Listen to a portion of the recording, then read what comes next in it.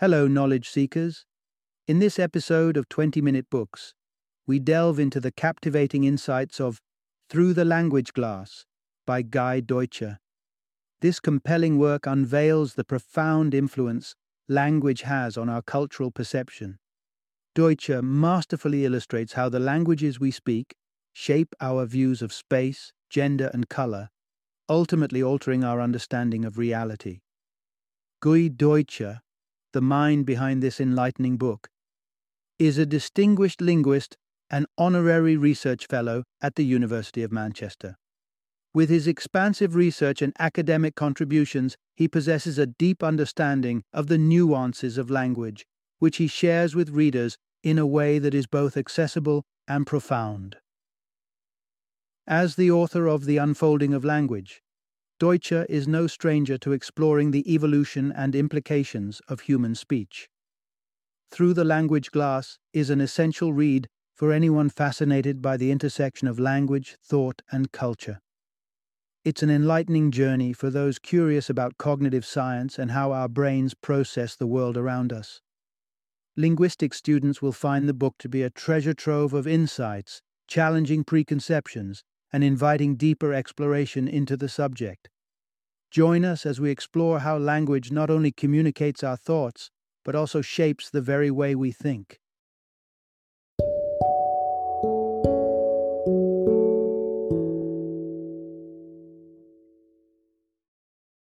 Through the Language Glass: Why the World Looks Different in Other Languages.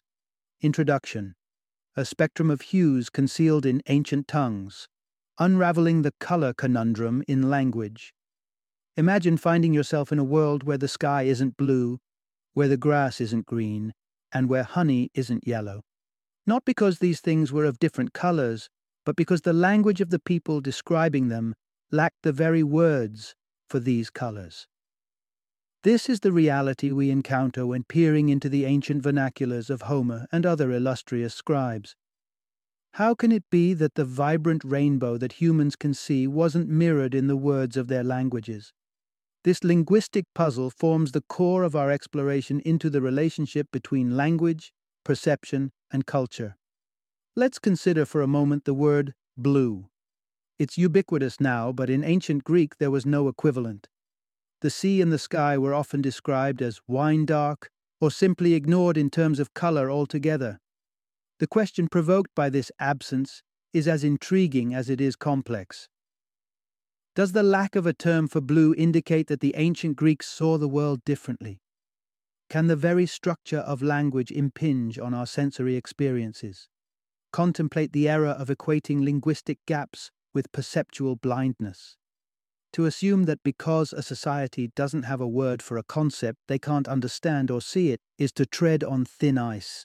The evolution of language offers a window into this phenomenon, where the word for red is almost universally older than the word for yellow.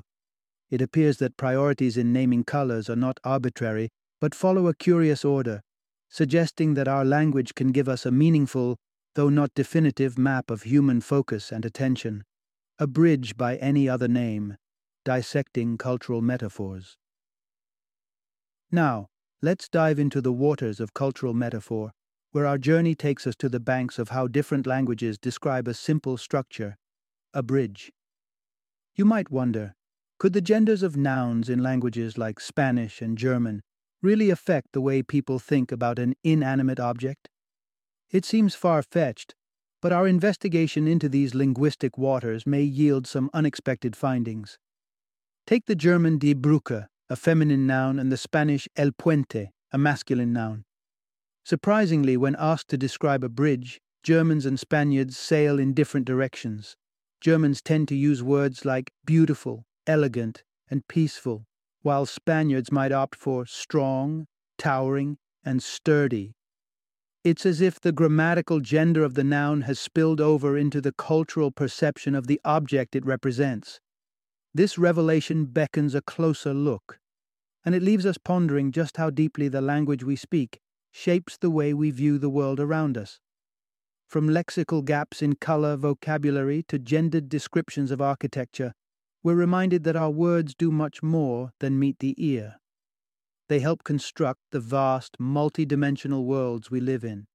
With each utterance, we paint a picture not only of our culture, but of our very cognition, our sense of space, and our place in the grand tapestry of human experience.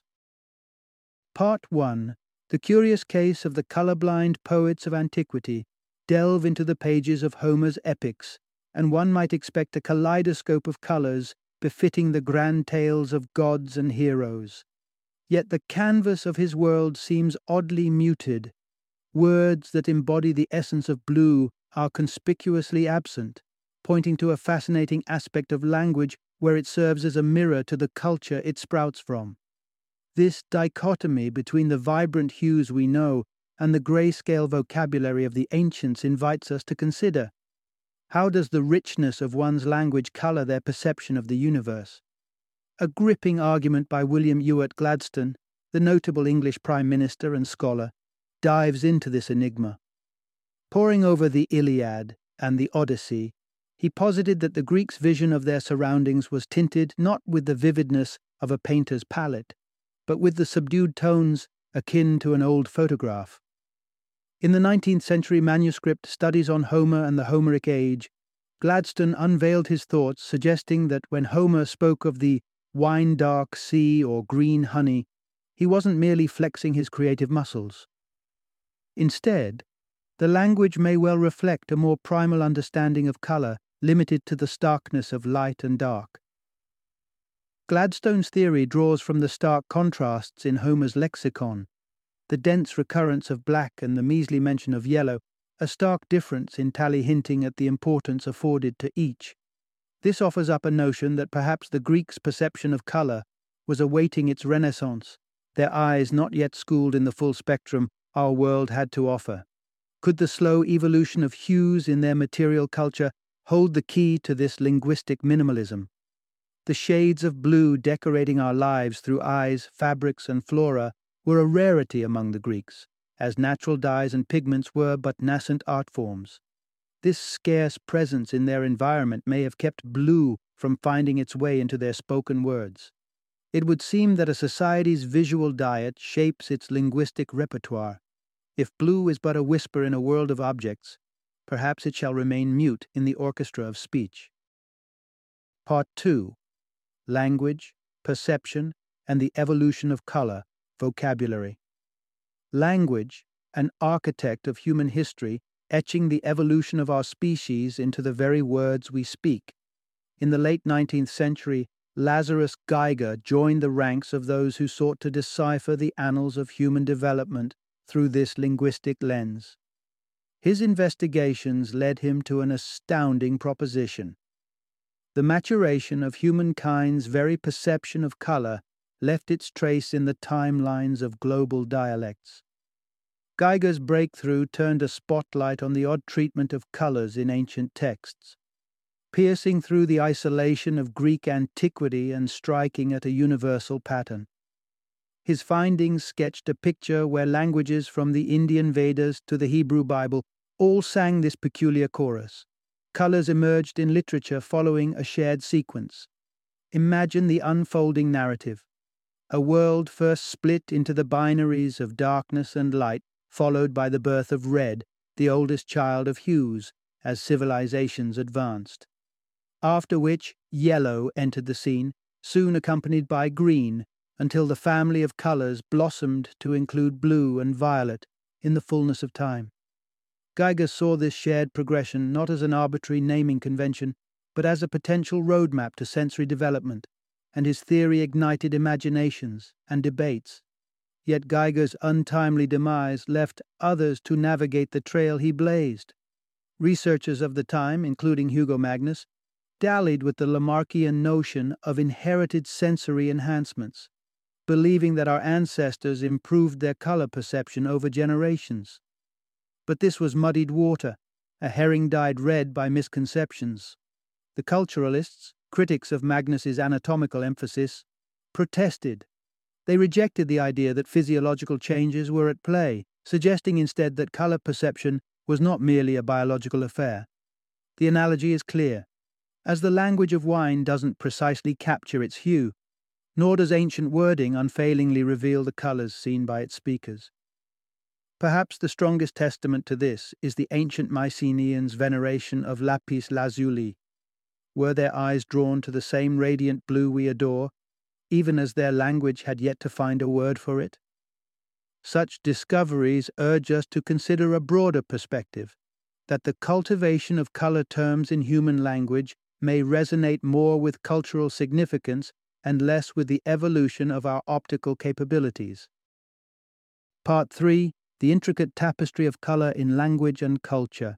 The foundational stone of the culturalist's argument was laid not through introspection or dusty texts, but rather through boots-on-the-ground anthropology. At the dawn of the 20th century, W.H.R. Rivers ventured to the remote shores of Murray Island, intent on dispelling the myth that language constraints equate to color blindness. Murray Island, a vibrant speck in the Great Barrier Reef, became a living laboratory for testing the hypothesis. The islanders adorned their speech with a simpler spectrum of color terms than many others, with words like mama mam, painting broad strokes over reds, pinks, and browns alike. But when faced with the Holmgren wool test, a sea of fibers in varying shades, the islanders weaved their selections with precision, plucking the matching colors as confidently as any lexically rich outsider. This clarity of vision, despite linguistic limitations, offered a counterpoint to prior misconceptions. It's akin to introducing the Russian distinction between sinyi and goluboy to an English speaker whose lexicon blankets them both under blue. While the wavelengths dividing navy from sky blue are as clear as those separating any two distinct colors, the English culture has knit them under a singular umbrella term. Similar to the Russians baffled by English blues, Murray Islanders may see blue through their black or green, not because the azure sky and the verdant leaves are one, but because their language casts a wider net over the hues that dance before their eyes. Just as the English can discern the subtleties between the deep of the ocean and the lightness of the sky, so too can the islanders see the myriad shades without assigning them individual names. In this twist of culture and vocabulary, we find that the words we use to describe our world are not always a true reflection of our perceptual capabilities.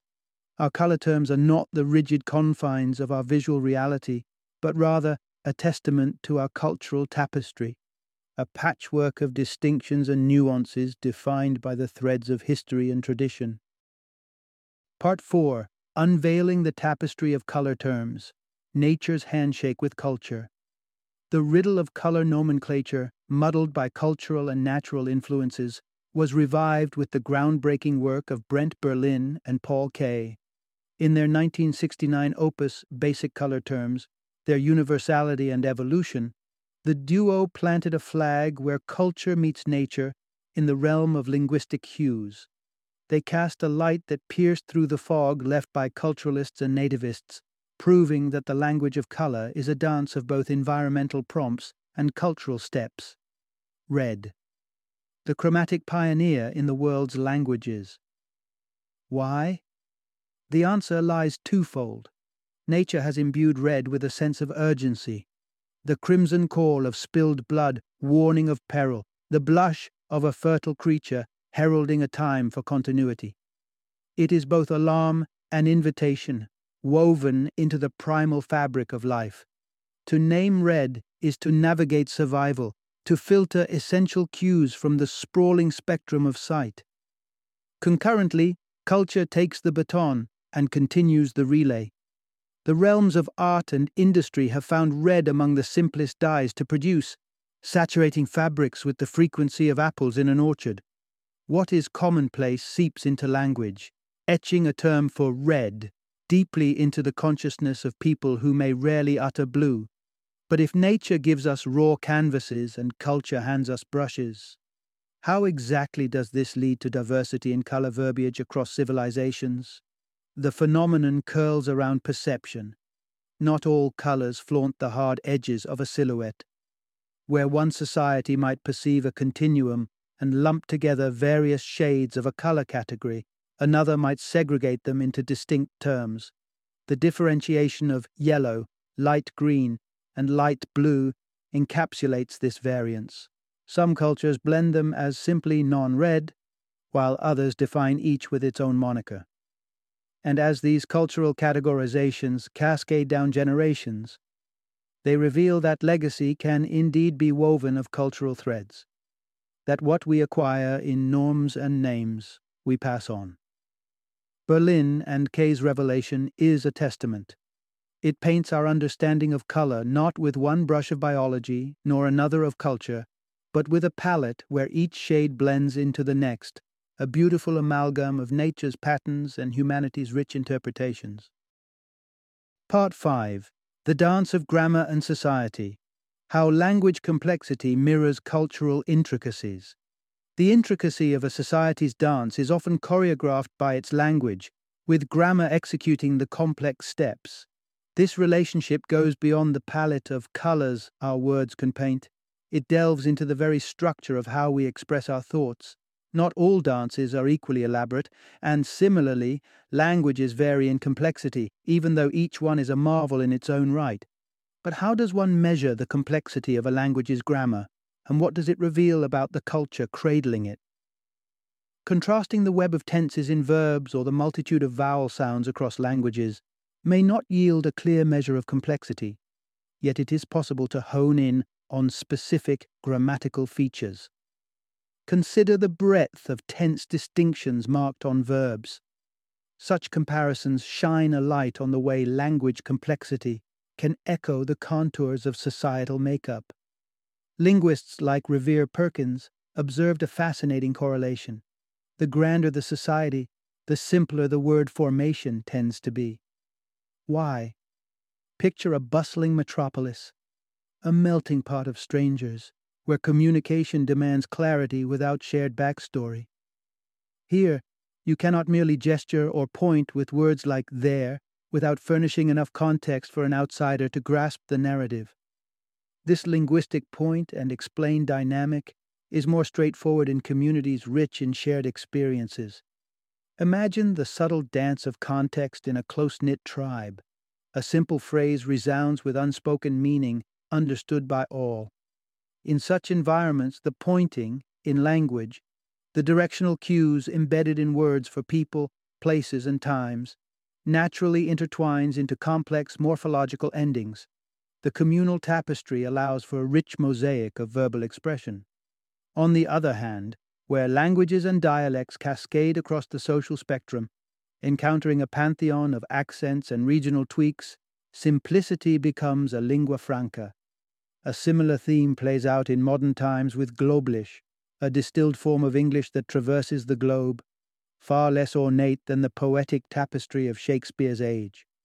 As we behold the dance of grammatical structures, we witness a reflection of cultural sophistication, a linguistic performance shaped by the need to communicate within and without our circles. Language and culture are partners in this intricate ballet. Each step of syntax and morphology, a mirror of human society's ever-evolving landscape. Part 6. How the linguistic mold shapes our cognitive clay. In the creative explosion of the 1930s, Edward Sapir and Benjamin Lee Whorf crafted a theory as compelling as it was controversial, that the language we speak is the architect of our reality. Dubbed linguistic relativity by Sapir, it proposed a world where words construct the horizons of our thought, a notion that initially sparked enthusiasm, but eventually succumbed to allegations of pseudoscience, leading to a widespread retreat from the idea that language wields power over thought. Yet, documentation of the Nootka language by Sapir himself inadvertently injected new life into the debate. The Nootka, with their unique verb to stone, replacing a generic to fall, seemed to suggest that distinct grammatical structures could indeed point to distinct ways of perceiving the world, much like the English verb to reign, which has no direct equivalent in Hebrew. But does possessing different linguistic tools truly refract the experience of reality through a wholly different prism? Perhaps not in totality, but language does nudge us toward articulating specific aspects of our experiences. As the linguist Roman Jakobson observed, summarizing Franz Boas, It's not about what languages can express, it's about what they require us to express. Every language has the capacity for broad expression, but each makes unique demands on its speakers. French and German prod their users to reveal gender with every noun, imbuing sentences with a male or female essence that isn't necessary in English. In such subtle ways, the tongue we wield can lead our thoughts down different paths, not by barricading conceptual realms, but by lighting up frequent signposts. When speaking French, the silhouette of le voisin or la voisine emerges vividly in the listener's mind, man or woman, while the English neighbor allows the figure to remain obscured, a genderless shadow. While not dictating what we can think, our native languages do choreograph what we typically call to mind, influencing the habitual patterns of our thoughts with the gentle but persistent guidance of linguistic necessity. Part 7. The subtle sway of grammatical gender over our minds. Here's a conundrum to mull over. What is it about the Spanish language that makes an apple by the name of Patricia more memorable than one dubbed Patrick? Peel back the layers of this linguistic mystery, and you'll find that it's all about gender, grammatical gender to be precise, and its surprising influence on cognition. In languages where nouns are assigned a gender, such as in German and Spanish, these grammatical classifications can shape the way objects are perceived and described. Toshi Konishi's research in the 1990s offered a glimpse into this phenomenon. When speakers of gendered languages were tasked with characterizing nouns, their descriptions swayed toward attributes typically associated with the noun's gender. Bridge, or die Brücke, becomes enveloped in feminine descriptors in German, while el puente in Spanish evokes a masculine outline. A bridge, as understood by German speakers, beautiful, fragile, perhaps even elegant, contrasts starkly with the Spanish interpretation, grand, formidable, and sturdy. This divergence stems from the bridge being linguistically feminine in German and masculine in Spanish, with no intrinsic rationale for the gender attributed to it. Whether a German girl is linguistically neuter or water is feminine in Russian, but masculinity emerges upon the plunge of a tea bag. The assigned genders steer the mental ship. The power of these grammatical genders extends beyond mere adjectives. They also grasp at our memory. An experiment by Lera Boroditsky and Lauren Schmidt tested this theory, revealing that the gender congruence between names and objects, as dictated by language, aids recall. La Manzana cradles in its feminine form the name Patricia comfortably in the memory of a Spanish speaker, while the masculine form of El Puente prefers to be associated with a Claudio rather than a Claudia. It's not immediately obvious why our minds hitch a ride on these grammatical constructs. There's no inherent quality in an apple or a bridge that aligns it with femininity or masculinity. Yet this linguistic feature subtly colors our inner world, silently dictating the way we think, describe, and remember bits of our reality. Welcome to the wondrous world of words, where a simple article or ending can unlock a dimension, where grammatical gender mingles with thought, memory, and perception. Part 8. Navigating the World. Language's compass on our perception of space. Picture a world where left and right are directions as foreign as a land without a name, a place where the compass of language does not pivot on the axis of personal orientation. This is the reality for speakers of the Gugu Yimithirr language in Australia, whose unique linguistic approach to space nudges us to reconsider what we perceive as universal cognitive coordinates. The commonality of egocentric directions in many languages worldwide once led to the assumption that using left and right was a human default. However, the Gugu Yimithirr people trace their spatial relationships along the cardinal directions of north, south, east, and west. In their linguistic landscape, one doesn't reach into the left of the freezer for fish, but delves into the northeast corner of it. Contrast this with our typical encounter with space, guided as it is by our bodily orientation, delineated by what's ahead, behind, or beside us. Our everyday journeys are mapped not on the world's grand grid, but on the transient territories defined by our person. The Gugu Yimithir orientation, by contrast, requires a continuous awareness and orientation to cardinal directions. Their choice of locational terms reveals a tether to a larger spatial understanding, one that's in constant dialogue with the Earth's geography. This compelling difference in spatial language offers a window into diversified realities. Consider an experiment. Present a series of images that pivot around a central object from a person to a tree, changing the cardinal direction each time. An English speaker might consistently place the tree to a person's left, maintaining the spatial relationship in bodily terms. Yet for a Gugu Yimithir speaker, the tree would be sketched not to a personal left or right, but perhaps to the person's south, remapping the scene in adherence to the Earth's immutable bearings. The linguistic devices at our disposal do not merely describe the world, they shape the cognitive paths we walk through it. For a Gugu Yimithir speaker, every point in space is part of an endless compass rose, each conversation a delicate act of navigation. It's a stirring reminder that while we may wander through a shared world, the language we carry can lead us to map it in profoundly different ways. Part 9. The Prism of Language.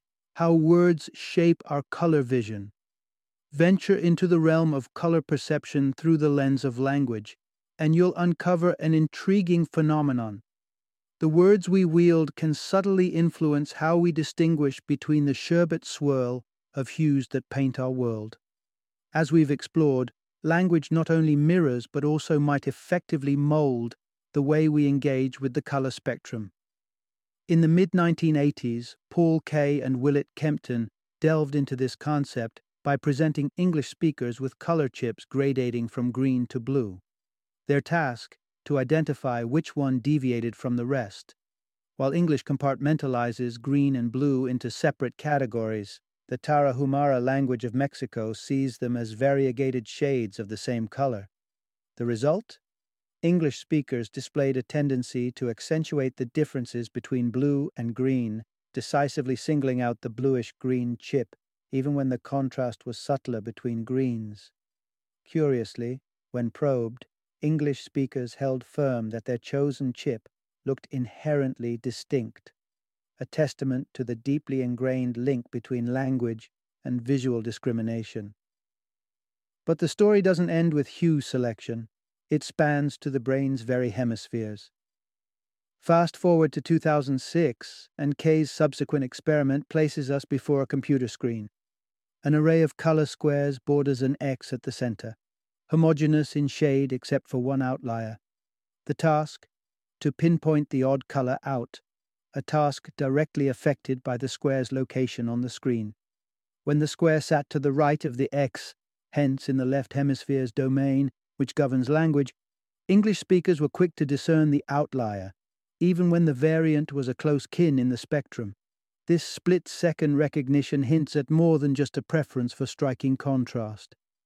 It suggests that our linguistic categorization of color not only filters through our speech, but also casts its influence on how we process visual information, particularly when that information travels through the neural pathways tangled with our language faculties. Language in this light is far more than a system for communication. It's also a cognitive scaffold that frames our perception, an invisible artist that gently shades our visual experiences, tinging the simplest act of seeing with the subtle hues of the spoken word. Final summary. Our journey through the intricacies of language has brought us to a pivotal understanding. The relationship between the words we use and the culture we inhabit is an intricate, interwoven dance. Language is not merely a reflection of our cultural heritage. It is a powerful force that actively shapes our view of the world. The myriad of ways in which languages frame our perceptions, from the naming of colors to the assignment of gender to inanimate objects, underscores the fact that our experience of reality is, to a degree, linguistically constructed.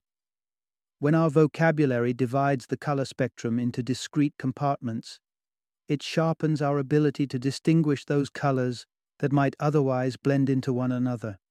Grammatical nuances, like the gender of nouns, instill in us a subconscious bias that flavors our descriptions and recollections. Moreover, the cardinal directions encoded in some languages orient their speakers to an environmental awareness that transcends personal, egocentric notions of space and place.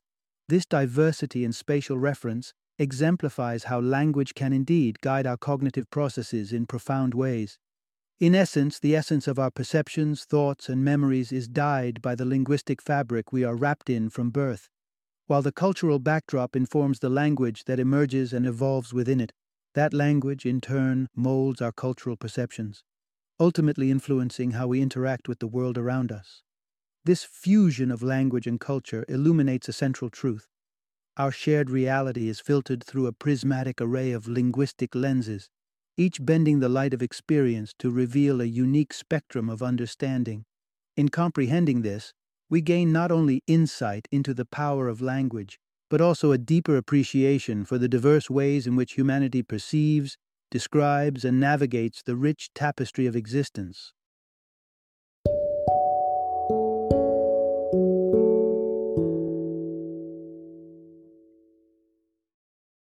Thank you for joining me today on this journey of learning and discovery as we explored the insights of another thought-provoking book in our growing library of knowledge. If you've enjoyed our time together, please take a moment to follow our podcast, give us a 5-star rating, and share 20-minute books with other knowledge seekers. Your support truly means a lot. Don't forget to join me again in the next episode, where we will delve into another enriching book. Until then, happy reading and happy listening.